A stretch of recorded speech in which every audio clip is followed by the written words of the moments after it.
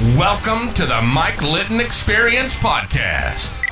Mike has over 31 years experience in real estate, finance, and investing. He's passionate about being a father, a teacher, a realtor, an investor, and a leader. Everyone has a story, and our passion is to help them tell it. And now, introducing the host of the Mike Litton Experience, Mike Litton. So what is Mike Time? Mike Time is a set of short stories that have happened throughout my lifetime, experiences of mine throughout my lifetime, that have taught me lessons that I hope will be of value to you.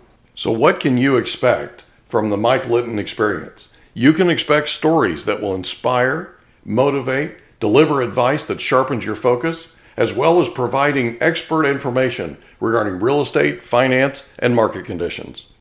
Like I said, I was born in Salem, Ohio, but then we moved to, and there was other times when I was really little that because of the war, my dad got a job at the Akron Goodyear plant where they were building planes and tires and stuff like that. So we lived there briefly and we moved around a little bit.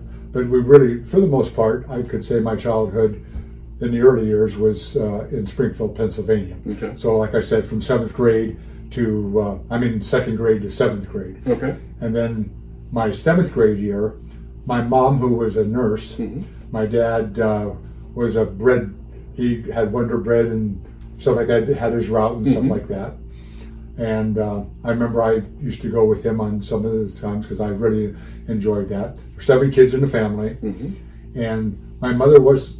So were you the oldest, youngest? No, I was the 3rd oldest. Okay. I had 2 older brothers, and then obviously the younger, I got a sister that's younger, then another brother, another sister, and another brother, but younger, that came along.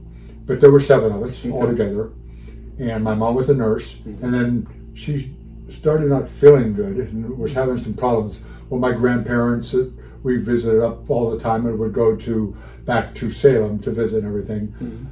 Just thought it would be better if we moved back to Salem. Gotcha. Which none of us at that time, because we're kids. Yeah. You know, all of our friends were there and stuff like that. So we ended up, I'll try to shorten this as much as I possibly can. Okay. But so we go back to Salem, and my brother, who had already graduated from Springfield High School, the little school that we... 25 graduate class, he had graduated, so he was attending his graduation party, and then he could drive and everything. So he had driven to that. On his way back, he got in an accident and was in the hospital. My mom, who didn't drive, my dad was at work because he got up early in the morning and delivered the bread. They just got to do it early. Went into Conneaut, Ohio, and had quite a route. Yeah.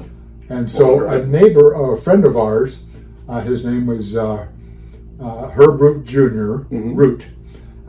He said, "Well, I can take you there because she had to get going." So on the way to the hospital to see my brother, they were hit broadside on my mother's side by a drunk driver. He was killed. My mother should have been killed. And if you saw the car, you would think there was no way anybody could have survived that. In fact, I get emotional still thinking back to those times. Absolutely. So anyhow, they didn't think she was going to live in. It was a little hospital because we weren't in a big community back then. And so they had to transfer. They said, "We can't help her here at this little hospital they took her to. She's going to have to go back to a bigger hospital in Ohio or somewhere." And I can't remember. No, actually, I can't remember. It was in Ohio. I know somewhere where they have more technology. A bigger hospital. Yeah. All right. And if she makes it there, maybe they can help her. I mean, brain damage. I mean, all kinds of stuff. She was. Oh my gosh. I mean, it was terrible. I'm sorry. So anyhow, that happened, and my dad didn't have insurance. The drunk driver who was killed, he had a big family. He had no insurance, and so they didn't know if my mom was going to make it or not. And so my uncle, who after the war came out and started freeway trailer sales here in Escondido, was doing very well. It was over on 13th now, where there's a Carl's Jr. there and some Right. other stuff there. Yeah, I But know that's exactly where where it his is, yeah. had that whole big area. But he offered to take the 3 oldest boys to help my dad out because we had no idea what was going to happen Right. at that time. So he put us on a Greyhound bus, and my 2 older brothers, one had graduated, my other one was 2 years ahead of me. This was a great adventure. Yeah. I'm going to be frank with you, I hated it. Well, what grade were you in? I was just leaving the 7th grade. Gotcha. Okay. Okay. Yeah. Or 8th grade, I'm sorry. There you go. Okay. Yeah. I moved out here when we were in 8th grade. Yeah. And I was really close to my mom and dad. Not that my Yeah. brothers weren't too. We were just a close family because that's all we had. Oh, sure. You know, because we lived out in the country and I still remember the house we moved into. We didn't even have an inside toilet. Oh my gosh. We had the outhouses. That's how old I am. But then we finally got all that stuff and everything. Well, that was also the area you were in too. So, yeah. But anyhow, so we came out to live with my uncle. He put us up in the garage and we had the beds in there and stuff like that. But like I said, so I started my freshman year and I was not a great student. I resented being here. I probably spent as much time in the principal's office, I tell people, as I did in the classroom. Because I didn't want to be here. I didn't either. But anyhow, so it wasn't until my mom finally saved her life, but she was never the same. She lost sight in her eyes, had these terrible migraine headaches, and swollen all the time, and things like that. But they thought if we came to California, that the weather would be better for her. Okay. And she lost her taste, everything, those things. But great lady. I never heard her complain once. And so my dad, the whole family, eventually everybody ended up out here in Escondido. And it took a few years for all that to happen before that could happen. My dad ended up coming out and working for my uncle, taking trailers out to the desert or different places and setting them up. The motorhomes, they call them at that time. Now they're modular homes and things like that. Yeah. But so my dad worked for him and did that, which I'm very thankful to my uncle for having that happen. And What high school did you start at as a At freshman? Escondido High School. It was only a high school. My 2 cousins, one was the same age as my older brother. The other cousin was 2 years the same as my brother that was also at Escondido High School. Okay. I started out as a freshman. He was a junior. And then eventually when my sister and them came out, they all went through the schools out here too. But anyhow, so the family was split up for a few years there. And so after my freshman year, I was a pretty good sized person, so football. There you go. So fine. I went out and instead of being on the freshman team, they moved me to the JV team because I was a little bit bigger. I'm not saying I was a great athlete or anything like that, but that's what I did. And Well, size matters in football, let's be honest. So I ended up playing JV football. Yeah. And then I also played basketball because I really loved basketball because the little town we came from, you grew up playing baseball, basketball. Yeah. We didn't, and also our school didn't have football. Right. We just didn't have that. We had baseball and basketball and things like that. So I really enjoyed those. So I ended up doing those things in my freshman year. And then it wasn't until my sophomore year, I'll be frank with you, I was struggling. There were 7 kids in the family. Nobody had ever gone to college. Wasn't our how we were. It wasn't part of our family. It wasn't your aspiration, yeah. So because you just didn't think about it. You were going to get out of high school, and then you were going to either go into the service or you were going to work. Yeah, have a career somewhere. And I was the same way because I just didn't know any different. And my parents were great people. I mean, when I look back, what my dad went through. Should have started saying these things. But anyhow, and my mom both. Yeah. Great people. He ended up dying at 63. Had been rough. He ended up dying at 63, was shot point blank in the chest by a drug addict coming out of a restaurant. Well, my dad never had money, but he was shot point blank at the chest. And by then they had moved up to Anaheim. My mother ended up dying at 60 years old of cancer, breast cancer. So lost them. So a lot of those things, and by then I was teaching at Escondido High School, fortunate to come back. But it was really, my parents had a great influence on me, but Coach Chick Embry, that if people that listen to this podcast know anything about Escondido, he's a legend here. the lives he touched and over the years is just incredible. Can't even how God had blessed him to touch other people's lives. And my sophomore year, I played for him. So I played on the varsity my sophomore, junior, and senior year. And Coach Embry had a Bible study during the summers, and he invited me to come to that. So my sophomore year, I went to the Bible study, and I went and listened. And we had gone to church as a family and stuff like that, but I had never personally accepted Jesus Christ as my own personal Savior. So I went. I think that was the second time I went. He said, "What do you think about all this?" And I said, "I want to accept Christ as my Savior." So he led me to Christ. And from that time on, I wanted to be like Coach Embry. I wanted to come back as a teacher. And if you asked any of my teachers at the time, for me to be a teacher, there's no way. No way. Because back then, when you were going to high school, you were either general pattern or college prep. Right. Of course, when I came out here as a freshman, nobody, okay. Right. So they put me in general pattern. So I'm taking auto shop, wood shop, and the lower classes. You're doing English. Not still. the stuff that prepares you to go to college. Exactly. Right.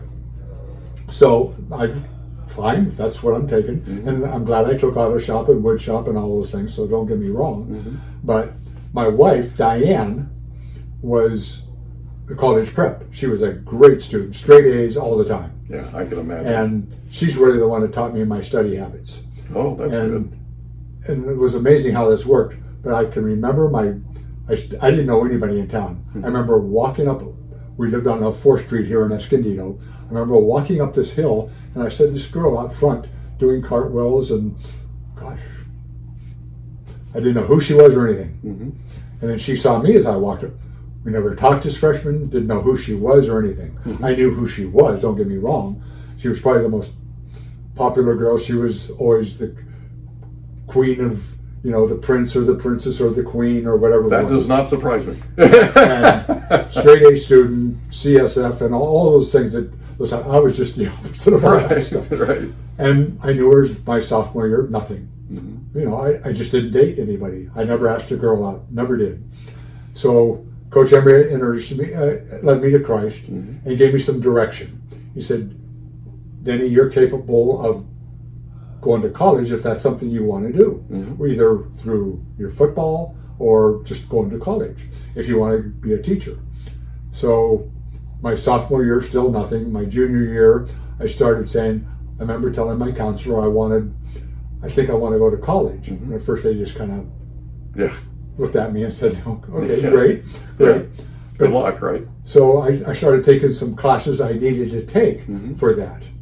And then Diane, again, now our junior year, this was 1959, and in fact, and we still celebrate our first date, August 22nd. Oh my gosh. That's coming up quick. It's coming up, yeah. And I do something for her, she does it. We still recognize that. So I had never asked a girl out, and my friends kept saying, "Well, I think Diane's interested in you," and I knew I was interested in her, but I thought she was out of my league, to be honest with you. Yeah. And so finally one night we had 2 bowling alleys in town, and it was the Palomar Lanes and Escondido Bowl. Back then, I don't know if you were here at that time. I wasn't here at that time. Okay. But there was Palomar Bowl on one side of the freeway, then there was Escondido. Now it became the Department of Motor Vehicles in that area right now. It used to be Escondido Bowl. And we would hang out there and bowl. And we were at Palomar Lanes across at the other one. And I remember saying, "Why don't you just call her and ask her out?" And I said, So finally, there was a phone booth there, and I finally went in and called her, said who I was, and all this stuff. And so she said yes. So we went out on our first date. It was a double date. And at that time, I had been injured in football, so I had this cast on me. Oh my gosh. And the guy that was a year ahead of me, this Steve Thurlow, who ended up going to Stanford, was an All-American there, played for the New York Giants as a running back and everything. Him and I were good friends. He was our quarterback when I was playing for Coach Embry. Right. And so he had this friend, Nikki Nord, who I knew and Diane knew. He says, "Well, let's double date." So, okay. So I'm in the back seat with Diane. Never really sat down and talked to her at all. But we're talking, and he decides that we're going to the beach. So here I am with this cast on. This is at night now. Right. So we end up doing that. And we're sitting on the beach, and they took off. I don't know where they went. Now, where was the cast? On this area here, I had broken my sternum. Oh my goodness! So they back then they casted you here. Okay. Yeah. Okay. So anyhow, wow. That is to make a long to shorten this thing so we don't go on and on. Diane and I, she was the first girl I ever asked out. Mm-hmm. So we started dating our junior year, and then obviously we both decided that we wanted to get through college. Mm-hmm. She was going to be an elementary school teacher. She had to go to school for 4 years. Mm-hmm. As a high school teacher, I had to go 5 years. You had to get that extra year in. Wow. Okay. So anyhow, so we decided we would both wait until we got a job. We got through school. Mm-hmm. So we dated all those years. Mm-hmm. Very fortunate for that. And we've just, obviously now we're celebrating it'll be our 58. If you really look at it, we've been together 67 of our years or whatever it's been, but 58 That's of those a long time. Married. 58 years. So when's your 58th wedding anniversary? July 1st. Oh my goodness. Yeah. So you just had it. Yeah. Well, happy anniversary. Oh, thank you. My parents are celebrating 57 next week. Oh, wow. Isn't that crazy? So anyhow, just to get back, Coach Embry was a huge influence on my life. My parents were, obviously. Coach Embry, as far as giving me a purpose in life and saying, because if you don't have a purpose, you just you could drift in all kinds of different directions. And a lot of kids do, let's be honest. Yep, a lot of kids do right. because they just don't have that influence. Exactly. And so Coach Embry and then Diane's influence teaching me to study. Mm-hmm. We both went to Palomar for 2 years. Okay, so did I.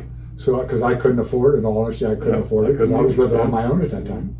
And my dad and mom were up in Anaheim at that time, and then obviously, as I told you, they passed away in terrible circumstances. But so anyhow, I got through. We both went to Palomar for 2 years, transferred to San Diego State. Mm-hmm. She got out a year ahead of me, got a teaching job, so we were putting money aside, and then when I finished up, that's when we got married in 1966. Gotcha. That's the year I was born. Well, you know how old I am. And that's just the way it is. But anyhow, so in 66, I was very fortunate, thanks to Coach Embry and some other staff members that I knew a long time, because we ended up winning the CIF championship, ended up being a fullback, ended up having a scholarship opportunity to go to University of Oregon. I went up there during the summer because I didn't get the college credits or some of the classes I should have. They wanted me to come up during the summer and take some of these college classes, and which I did. Mm-hmm. I went up there and lived on my own. And unfortunately, one of the English classes I had, the lady hated athletes. Oh, and what a shame. I know that she didn't pass me, and I know that everything I turned in, to be frank with you, did I do a lot of it? Who do you think I had correct him? Diane, absolutely. Who's really good. Yeah. So I know the papers. And probably knows more than the teacher does. Yes. Yeah. So I know Diane. So the bottom line is, she failed me. Oh my gosh. But they still offered me the scholarship. But I had been injured my senior year in high school with the sternum, and I had a back operation. Right. I had those two things. And finally we're going to, back then, if the doctor you had to get a physical. If the doctor didn't approve you, correct, your scholarship was no good. Mm-hmm. Nowadays, they still honor the scholarships. Back then, they didn't. Right. So I came back, and that's when I went to Palomar. I tried to play there for a year. I wanted to really play for Don Coryell. Mm-hmm. Transferred there, couldn't pass the physical there, so I just, football, okay, fine, I'm going to coach. Right. So I finished up got my teaching credential, came back there. Coach Embry, I turned to the staff there and taught world history and geography the first couple of years, and then I really wanted to be PE, mm-hmm. Physical education, and then finally that's what I did the majority of the rest of my 30 plus years in the district. Right. So I was fortunate to get back there. Diane and I got married, coached with Coach Embry until he retired. I had no ambitions of taking over for him, but he talked to me, he said, Denny, you need to, and I wanted to carry on his traditions. And he always got a lot of flack because he had these Bible studies, sure, claiming that, well, if you don't go to the Bible studies, you can't play, which is, I can tell you for a fact that's not true. Mm-hmm. And I carried on those traditions. I had Bible studies, and Diane would come home and worked 6 days after she got out of teaching. She worked with her dad. He was a rural route mail carrier. So she got a rural route carrier and worked 6 days a week. Still baked chocolate chip cookies every Friday night for 40-some kids. Wow. She went and ran my Boosters Club, did organize all that. She ran the concession stands, her and her mom did, lined up all that stuff. Unbelievable support, my Diane. Unbelievable. So, I'm sorry, No, I get emotional on you. It's okay. She's worth getting emotional over. That's what age says to you. She's worth getting emotional over. Anyhow, she's a special lady. To make a long story short, I was coaching. There were some parents at that time, and I saw them coming. What I call little league parents. Just they weren't there for the kids necessarily. They were going to control everything. Right. And they finally talked the superintendent into firing me because. And I was just reading through him the other day because I'm sorting stuff out here. Right. Reading through, he's fired because I was the only coach ever fired at Eskimo High School. And I don't like that. And I shared that with my staff when I first started at charter school. Because it ended up, as I look back, God does different things in your lives. Oh, sure. That prepare you for something that you maybe really can't see. At the time, I didn't like that. But it was for a reason, because I was having these Bible studies and they were claiming I was proselytizing, and if kids didn't come to my Bible studies or didn't go to the Sierras with us, because we would take the whole team up into the Sierras for a week just to get away and talk to them about stuff. And I thought that was important, part of Coach Embry, because that's what turned my life around. Sure. And so many kids and people that I saw their lives completely change into their adult years, still calling Coach Embry, gosh, Coach, I need your help here. But he was always there for them. Yeah. So I did that until then I went over to Orange County and coached over there for 7 years. And then the charter school movement. So I had great experiences over there. Really good people. They treated me really good. And my philosophy was the reason I went into teaching and coaching was for kids. Okay, if I'm not at Eskimo High School, these kids, they're still kids. Sure. And you can still have a, hopefully, positive godly influence on their lives. And I enjoyed those years.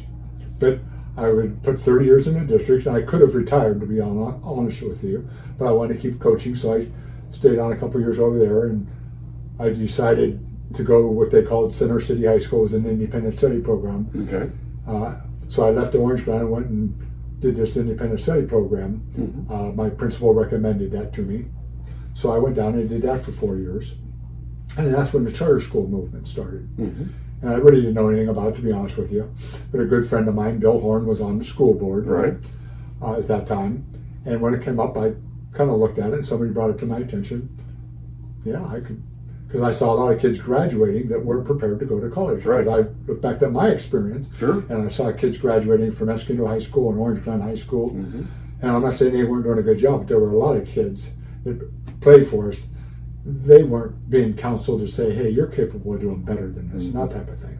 And I'm not saying everybody has to go to college, because some kids, they don't. If they want to be an auto mechanic or do other things, and they can make a good living at that, great, I'm all for that. But they should at least have the opportunity. Exactly. Right, and be encouraged. Prepared. Right, be encouraged and get prepared. Exactly. Right? So if you want to continue, and that's exactly why we started the charter school. So in 1996, I'm still working for the district. I'm still at Center City High School, the independent study program. And as a teacher, it was a mill, as far as I was concerned, for the district, because I had 45 students assigned to me. I was teaching them every single subject. I had no chance to build a relationship. No, there's too many or to kids. Quiz them. You give them assignments. Yeah. And they're supposed to do these assignments, come back and turn them in. Right. Well, you didn't have time to sit there and say, did you really do it? Right. How do I know if they got anything out of it? Right. I couldn't quiz them because I got the next student. Yeah. And it was a mill, because I was making money for the district. Sure. We had to do math and everything. And so I had to learn algebra, and I had to learn all that stuff to make sure. So you could teach it. Exactly. Yeah. And we had no math lab, nothing. Right. We had to do it all. Wow. And I saw this as a mill, so you instantly became a jack of all trades in terms of education. So when I finally said, okay, I'm going to do this, and people said, you're great, Denny, who's gonna come to that school? Yeah. And so I still have the clipping. I put a little clipping in the paper because by then I'd been in the town for 50 plus years. They knew my coaching philosophy. They knew who I was. It's not like people in the community were still kind of small in '96 even then, even though we had started Orange Glen High School and then eventually San Pasquale came along. But up until then, there wasn't Escondido High School for the most part. So anyhow, a lot of people know who you are in this town. Well, and other towns too. If you live long enough, you know, and hopefully you have a decent reputation. But anyhow, so I had this meeting, and the district let me use their boardroom. So I put it in the paper, and I think about 20-some parents showed up, and I explained what my philosophy was. And I told them, from a football standpoint, I believe here's what it is. I use COACH as the acronym. Sure. And coaching, C stands for consistency. Or I'm sorry, your convictions. What do you stand for? Who are you? What are you going to do with our students? What do you believe in? So I went over that with them. And then I believe in in other words, repetition. Just like you do in the fundamentals in any sport. You teach the fundamentals and you repeat those things, so when in a game it's automatic to right. Same thing, reading, writing, history, math, computers. That's what I told them. This is what we're going to do. Geography, whatever it was. Right. This is what we're going to spend our time doing. We had no athletics at the time because we were too small. We couldn't afford it, even though that was where a big part of my life was. Right. And so I explained that. And I said, I'm only going to take 30 freshmen that first year. And so then I had a couple other meetings, and other parents talked to other parents, and the crowd got a little bit bigger. And I think we were in a group of 60 that were coming. And I said, our goal is to open up, and I told them we were going to be a business complex, which is across the street. Right. All these other businesses there. And so I took out my credit card and put a down payment on, I'm going to rent these buildings. And then I was fortunate because the students I had at Center City High School followed me over and left the district and followed me over, and I was still teaching them while we were also doing these other things. So there was So they left public school and came over to charter. We're still public. Okay. Charter schools are public. Charter's public, but they left the district, Escondido and came over to charter. Right. Okay. That was neat. Yeah, absolutely. And then that very first that year, says something about you and your teaching style, obviously. Well, and building relationships. Yeah. But the leader that you are, people follow. So we had this freshman class, and that's all we had. Traditional seat time program, and then we had the independent study. We grew so fast that first year. By the end of the year, we had over 180 some kids in independent study. Oh my goodness! Yeah, I mean, first year. First year. Wow. And so I had to hire people. And, that's amazing. And when I started the school, and I'm not putting anybody down because I had there's a lot of great teachers that are there for kids. Sure.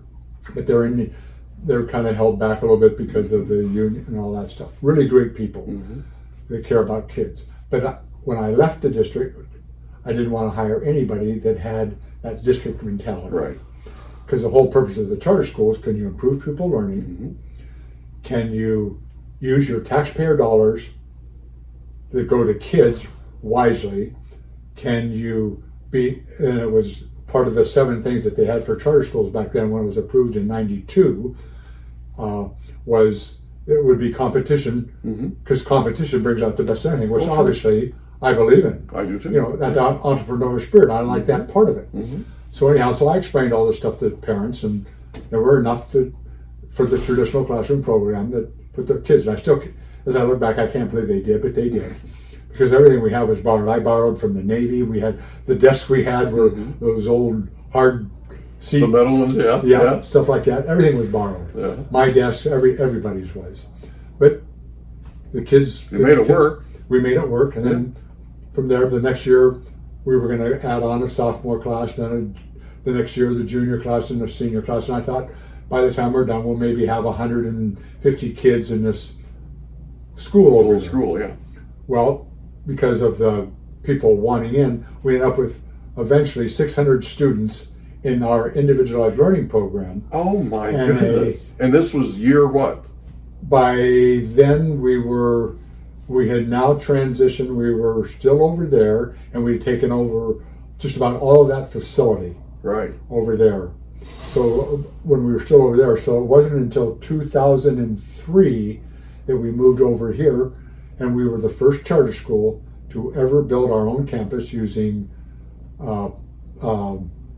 private bonds. Right.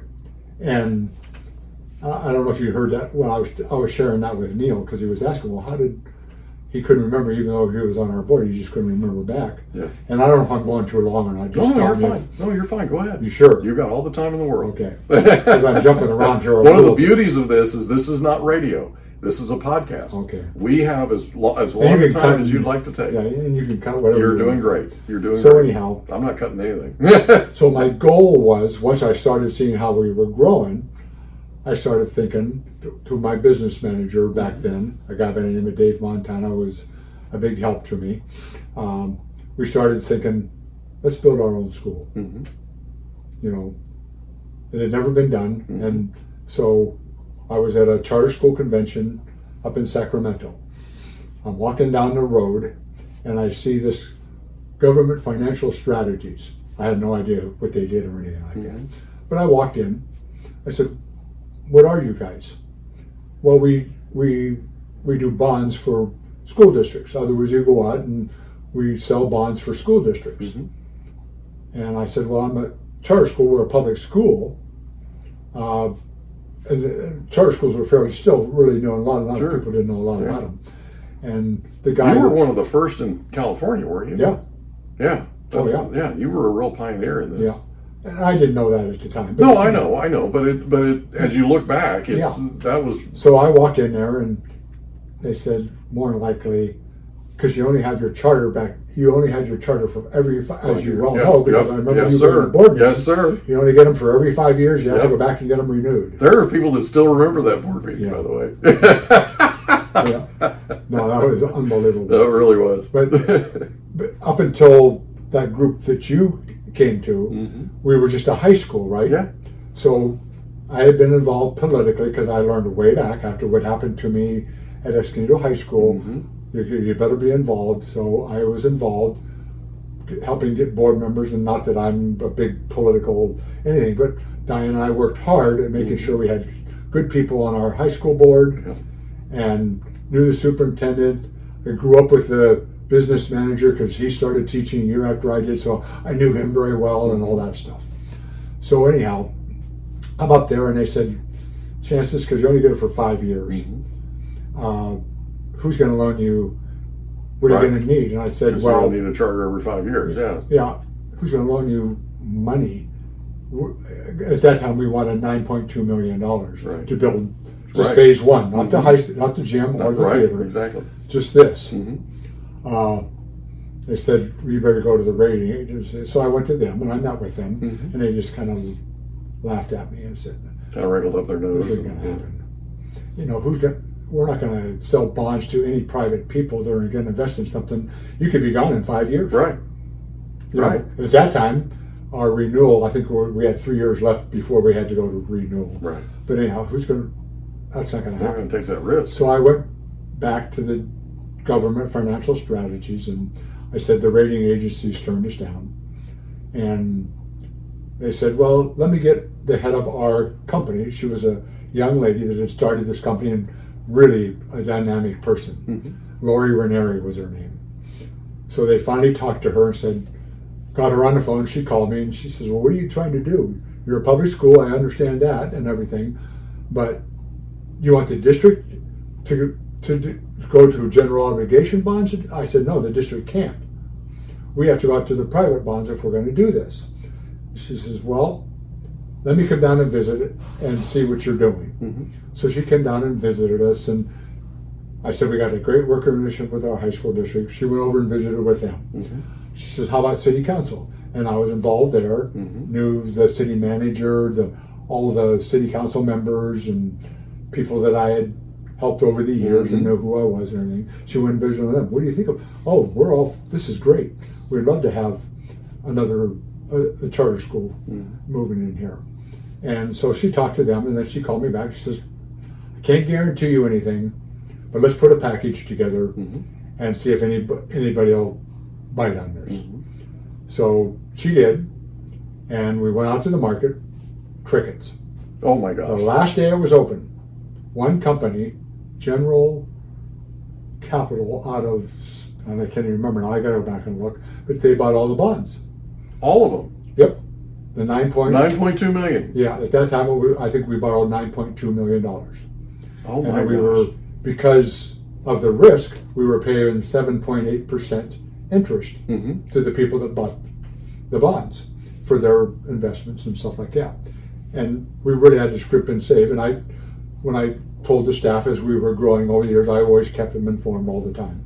We always had all staff meetings and things like that, because when I came from the district, the teachers never knew what was really going on. So I let them know about everything, where the money was, what was coming in, how we were going to spend it. So I told them, our goal is to build a decent high school campus. And I think that was vital, Coach. I really do. Everybody I've talked to that's been here a long time, they've been here a long time because you were very open with them. Yeah. And they were as involved as the board members were in terms of what was happening with the finances. Yeah. Nobody gets that. Yeah. Nobody gets that. It made you unique and special in how you built this. Yeah. I really believe that. So I appreciate that, but I don't think as you're going along, you're not thinking. I'm just thinking, hey, this is an opportunity here, and so fine, we did that, and we built the campus over here. Now we have this. The guy that owned that was really nice to us. He said, "Tell you what, I'll sell you this." And by then we'd been in business since '96. This is 2003 now, right? We're getting ready to open up the high school, and parents by then, please start a K-8 school. Right. We want to get our kids out of and all this stuff. And I didn't grow. Diane was an elementary school teacher for 12 years, and she said it's a whole different ball game. Yeah, it really is. It's just different. And I said, I know, but we got this facility over here, so we started out small. I think we started out with one class of 20 in a kindergarten class and 20 in something, and we filled it up right away. And now we have 4 classes of each. Yeah. So that's what we did with that over there. So we kept that facility, and that turned into our K through 8 over there. Exactly. Our high school was here, right? And then because we had, and then I don't know if you were familiar with East Valley Parkway, but it was considered a blighted area. Yep. Because we had an old movie theater that went out of business, I remember. Carousel. I remember. And it was right over here. Yeah. Yeah. That was where the theater yeah, is. Yeah, exactly. Yeah, it was back over in that corner.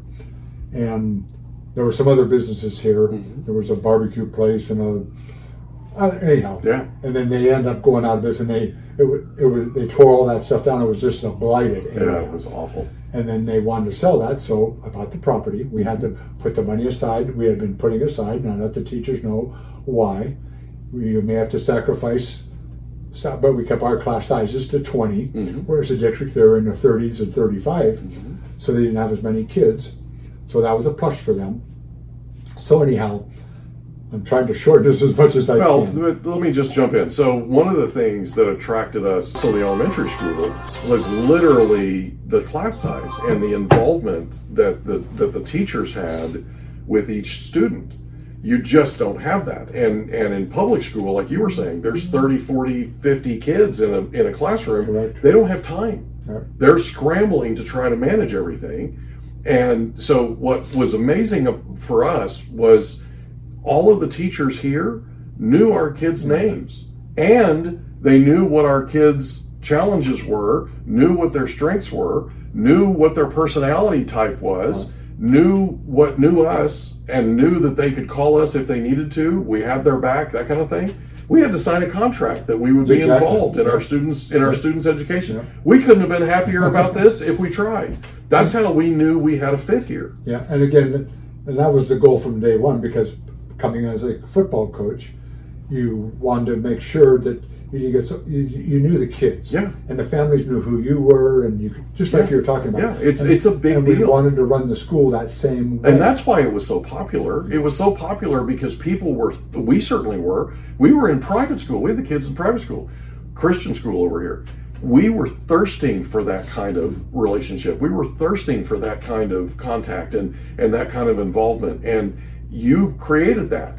And that was a big, big reason why we signed on here and then became probably some of the biggest fans here in terms of promoting the school and everything, and you and everything that you did. I mean, we couldn't have been happier. And our children, I shared this with you, our children were so well prepared for college that they were literally tutoring their classmates on how to do their reports. They were tutoring their classmates on how to get through college. Because they knew how to get through college from going to school here. Yeah, well, you prepared them, and that was the goal. I wanted to know everybody. I wanted the teachers to know. Yeah. We wanted to keep it small because could have we grown, we could have 2,000 if we wanted to. Absolutely. But that's not what we went in business to do. Exactly. What our business model was, education is our business. We're going to keep it so we know the kids. We know who they are. Well, and that's where the essential is. The essential like to me, you stayed within your mission. Yeah. Literally, you stayed within your mission, and you didn't take. Steve Jobs once said that the best thing they did was say no to almost everything. Yeah. Right? It's more the things they said no to than the things they said yes to.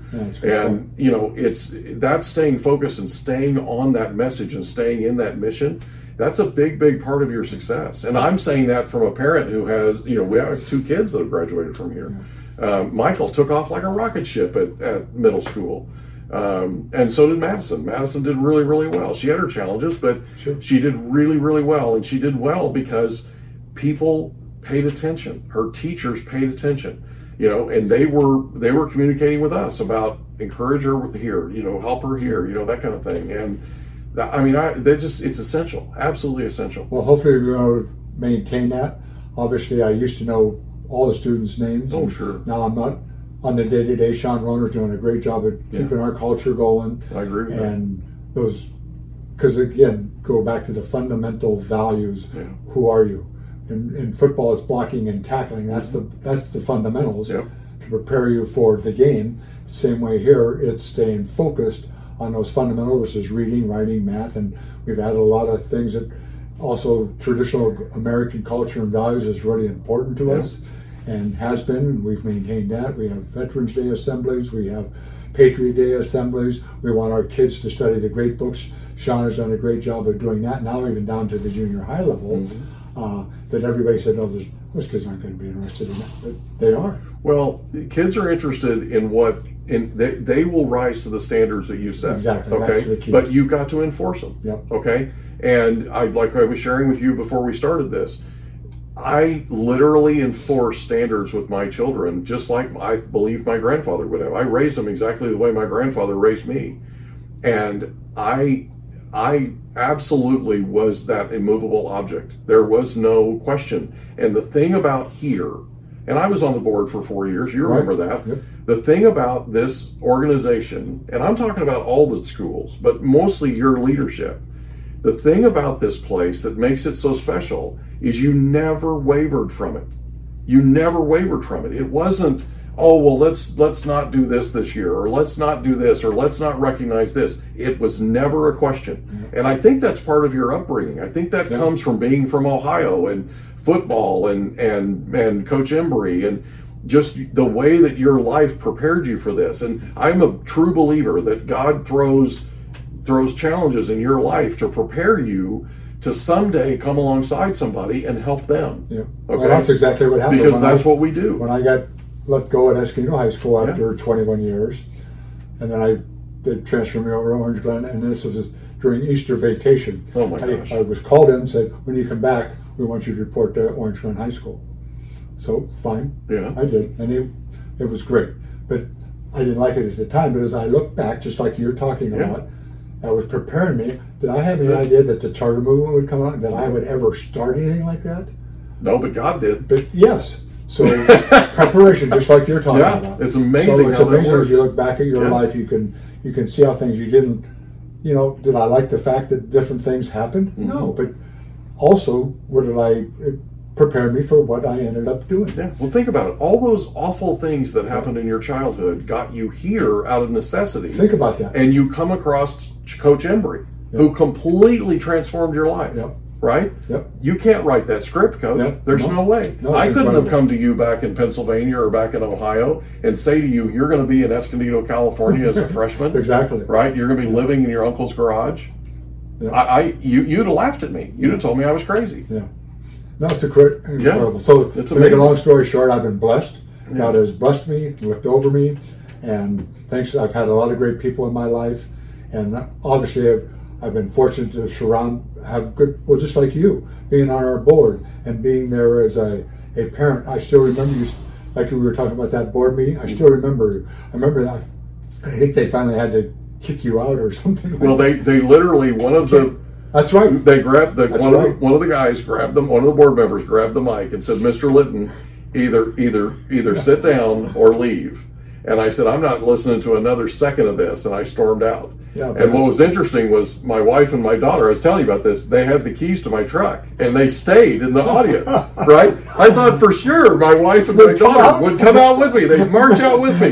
We'd be a unified front. Not exactly, right? I get out to my truck, and I don't have the keys to my truck. So I come sulking back into the hallway, and I'll bet you 100 parents walked up to me, hugged me, kissed I me, remember. Shook my hand, gave me high fives. I mean, the whole thing. I heard the same thing. Was my God. It was unbelievable. Because they wanted to, but most there people were don't have 500 the people courage. in that room. Yeah. And it was remember, a standing room only. They were lined up out the door. Oh, yeah. And all of them to a person said, "We were all thinking it."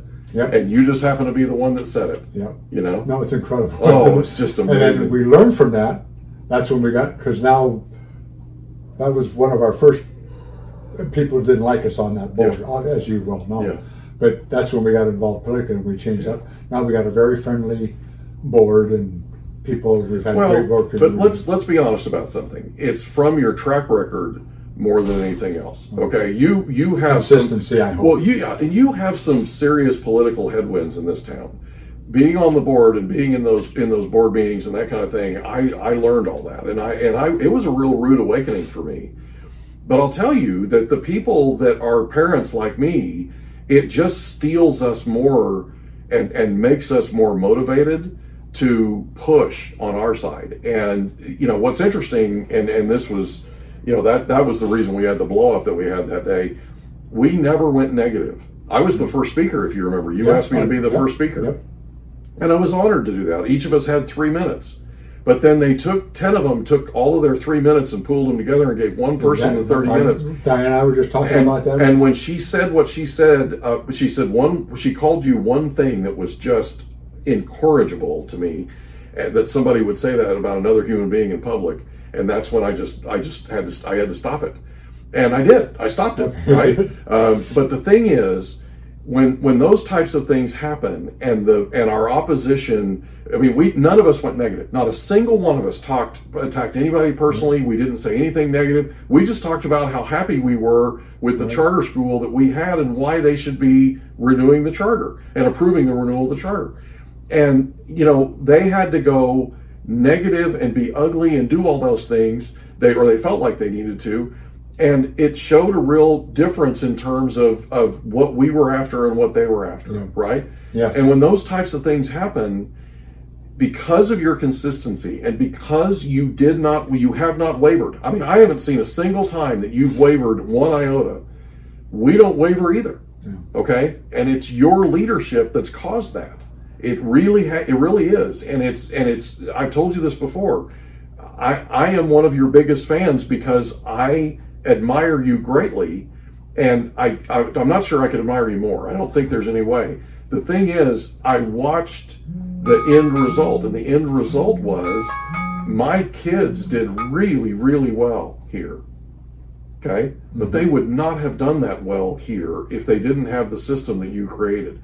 If you hadn't been steeled in your consistency, if you hadn't just absolutely, and for lack of a better term, white-knuckled it all the way through. It wasn't easy. This was not an easy journey, but it was a successful one, and it was amazing, absolutely amazing. So I appreciate that. let's talk about today. Now we're up to today. Mm-hmm. So what's the latest with American Heritage Charter Schools? Okay, the latest is my role has changed. We have a foundation, so I'm still the president and founder of the schools, and I run the foundation. And the foundation's purpose is to support the schools in any way we can. Okay. So that's what I do. I got back Sean Roner, who is been with me now going on 25 years. Yeah. I turned the day-to-day situation over to him because I had some health problems that we won't talk about. Yeah.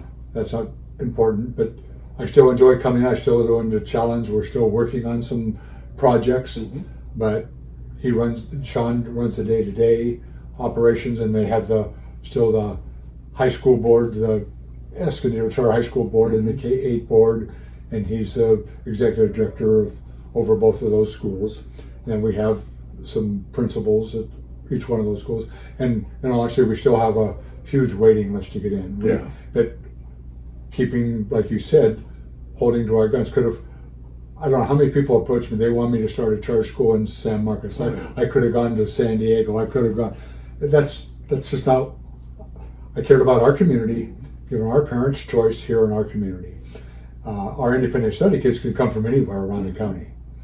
Traditional, there's boundaries where they have to come from. And so we're trying to keep our class sizes still small. So our test, sorry to interrupt, our test scores are still some of the highest in the county, right? Yep. And that was one of the things that I remembered the most about being on the board was we went over test scores. We reviewed those on a regular basis so that every year so that we knew where we stood. And we were tops, countywide and tops in the state. And, I talk to people a lot. I talk to a lot of people being in real estate. I talk to a lot of people that are looking for homes and they're looking for the next place to live. And, they'll talk to me about the Poway Unified School District. And what's interesting is the Poway Unified School District isn't ranked as high as we are. Exactly. Yep.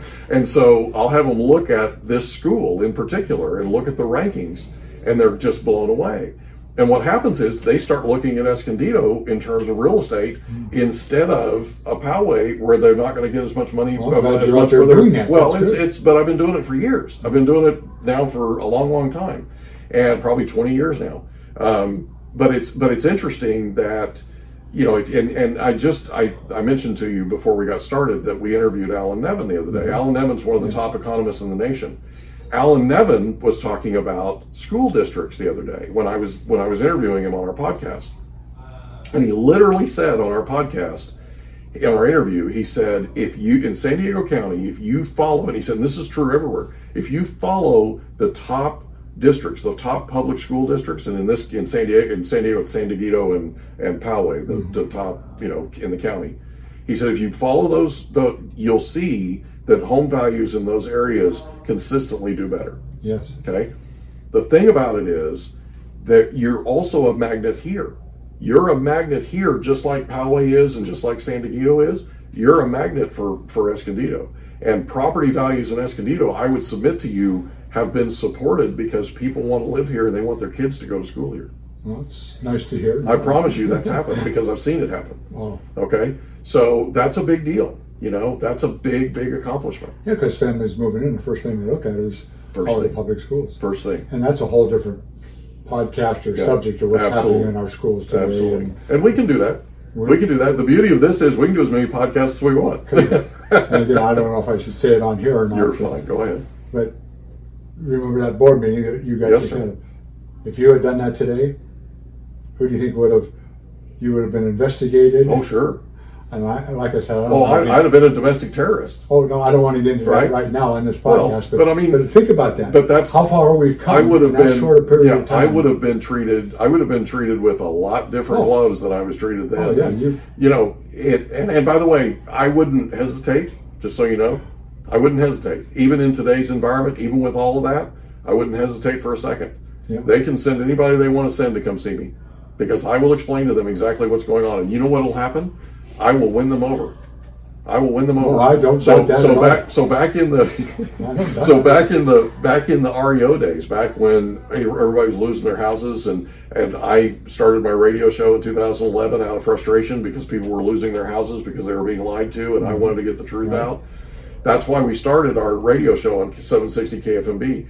I would spend a lot of time, probably 10 days out of every month, I would be in the San Diego Superior Court, in the courthouse on an unlawful detainer, because I had properties that were owned by banks that either the tenants or the former owners were squatting in. Okay, and we were in the process of having to evict them. And I got to know the sheriffs that were on the eviction team. I got to know the sheriffs that did that check you. You know, when you go through the metal detectors and all that at the courthouse. Mm-hmm. Do you know I sold property to those guys? No. Well, they became clients of mine. They became clients of mine, right? Because I would show up and they go, "Oh, not you again," right? You know, kind of thing, right? Yeah. And we'd get into conversations and we'd talk and, you know, what are you doing? Why are you here 10 days out of the? What are you, a criminal attorney or something, right? And we'd get into a conversation and. You know, those guys don't like attorneys, believe it or not, right? And they'd find out that I was in real estate and, oh, well, you know, I've got a friend that wants to buy a house, or I'd like to buy a house, and that kind of thing, right? And, you know, those types of things happen. And when people have a chance to get to know you and they get to know what you're about, it changes things for them, okay? And some of my biggest fans are in law enforcement.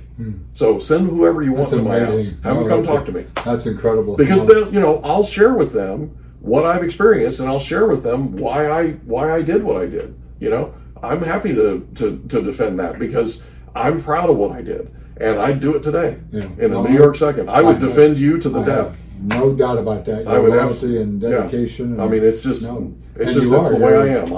I'd give my life for my kids, and I'd give my life for you. No, well, I appreciate that very much. It's the way it is. And just like I said, to cap this off, I don't know if it was Lincoln or I'm kind of paraphrasing a little bit. I think it was Abraham Lincoln that someone said, "I hope to live long enough to, by the time I leave this earth, that people will say, because he lived, God gave him those years of life on this earth, that he was able to make a little bit of difference." Oh, you made a huge difference.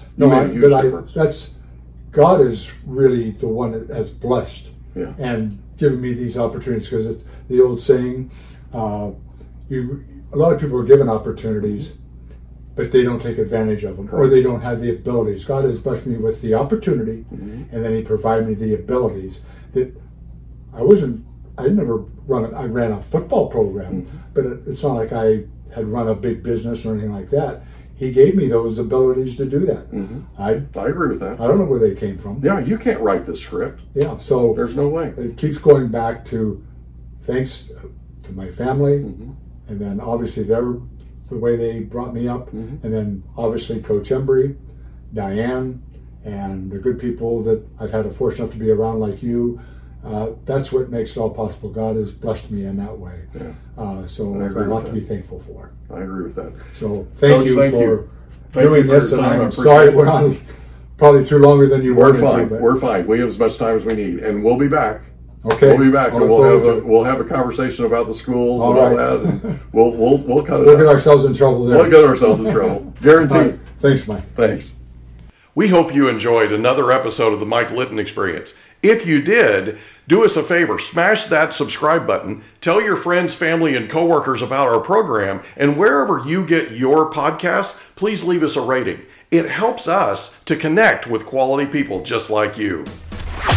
And that's a wrap. Another episode of the Mike Litton Experience in the books. Reach out to Mike on Instagram at Litton Realty. Want to meet with Mike? Check out calendly.com/Rio760.